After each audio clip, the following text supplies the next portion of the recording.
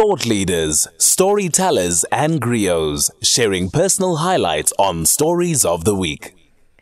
So, taking a look at Impact Catalyst and partners strike balance between championing sustainable development goals and uplifting South Africa's underserved communities.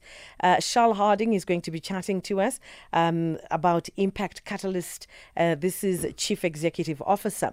So as South Africa wraps up Social Development Month, which was in October, under the theme Working Together to Build Caring and Sustainable Communities, the Impact Catalyst is reinforcing its commitment to fostering public-private partnerships to drive achieving sustainable development goals, that's SDGs, through transformative projects that boost local economies and empower communities.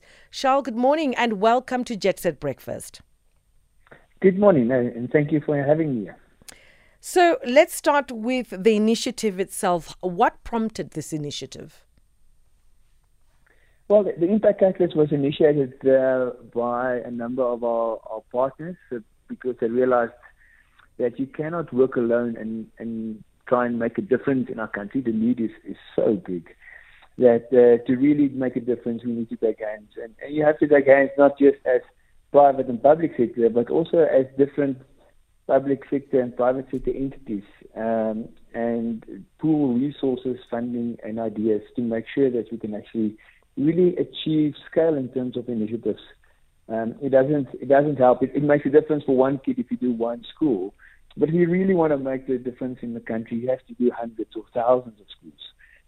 And that's the idea behind Impact Catalyst, is to scale to a whole new level in terms of the need of the country, using different partners across the country. And what was the vision behind it? What's the purpose? Well, the purpose is to really make a difference in rural communities where there is a lack of real support. And many of these rural areas is where the mining communities are. And there is a lack of infrastructure in terms of basic service delivery in healthcare, education, and electricity, housing, and of course there's a lack of jobs. These rural communities are really plagued through unemployment, and the whole vision is to really transform these areas into new economic active areas and diversify the economies to create new upliftment and well-being for the communities. And also just to let our listeners know that I'm speaking to Charles Harding, Impact Catalyst Chief Executive Officer.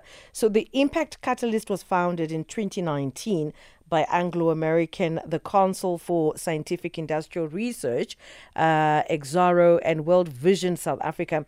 Impact Catalyst CEO, of course, that I'm chatting to, is part of it. A crucial aspect of their mandate, basically to create with the public and private sector initiatives that will translate, positive outcomes. Now, when we talk about, some initiatives, and it's always important to get to the crux of the matter or simplify, your project so that those beneficiaries or people that will then be impacted really get to understand. From where you are, how would you explain it in really simple terminology for somebody who most probably can benefit from this project? Yeah, we try to do programs that is slightly different, so we are very, very much innovative. I think, as the saying goes, you can't do the same thing and expect different results. And I think there's a lot of programs in our country, from social corporate investments, that is a rinse repeat of things that has been proven not to work. And so we try to be very, very innovative in terms of the way that we create projects. And use a lot of innovation. So a lot of our projects has different levels of complexity.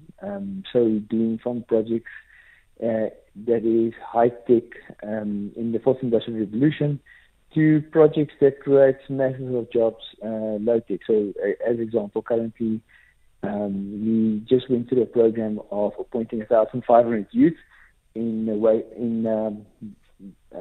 alien vegetation removal, where we trained youth to do alien vegetation removal. We then do beneficiation of the alien vegetation with different products, and through that we can create a number of sustainable jobs, and new little SMEs that actually beneficiate the biomass into new products over time. And now we're going through the process to do something in the waste sector. We're appointing about 1,500 youth in the waste industry. We're formalizing the waste pickers, setting up SMEs to bio and recycle, and creating almost this market pool for some of the waste pickers in rural areas. And through that process, because we're actually paying the salaries for a year, and this is with our partners, getting funding from our partners, but also from the social employment front through the IDC.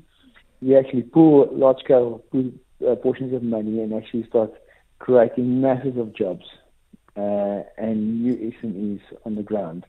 So it is a range of projects depending on the complexity, because obviously high-tech jobs are really needed, but you can't create a lot of them. So we actually have a portfolio of different types of jobs that we create in areas. Well, let's just take a small break. But before we do that, just to highlight the fact that I'm speaking to Charl Harding, Impact Catalyst Chief Executive Officer, and they've come up with an interesting initiative, and basically they want to marry, a basic individual, which is, you have the community, you have the public, and then you've got the private sector, and, bridging the gap so that, the beneficiaries, which happens to be the citizens, can actually benefit from the private sector, which is offering beautiful initiatives to make sure that, we alleviate things like poverty, unemployment, and a whole lot more.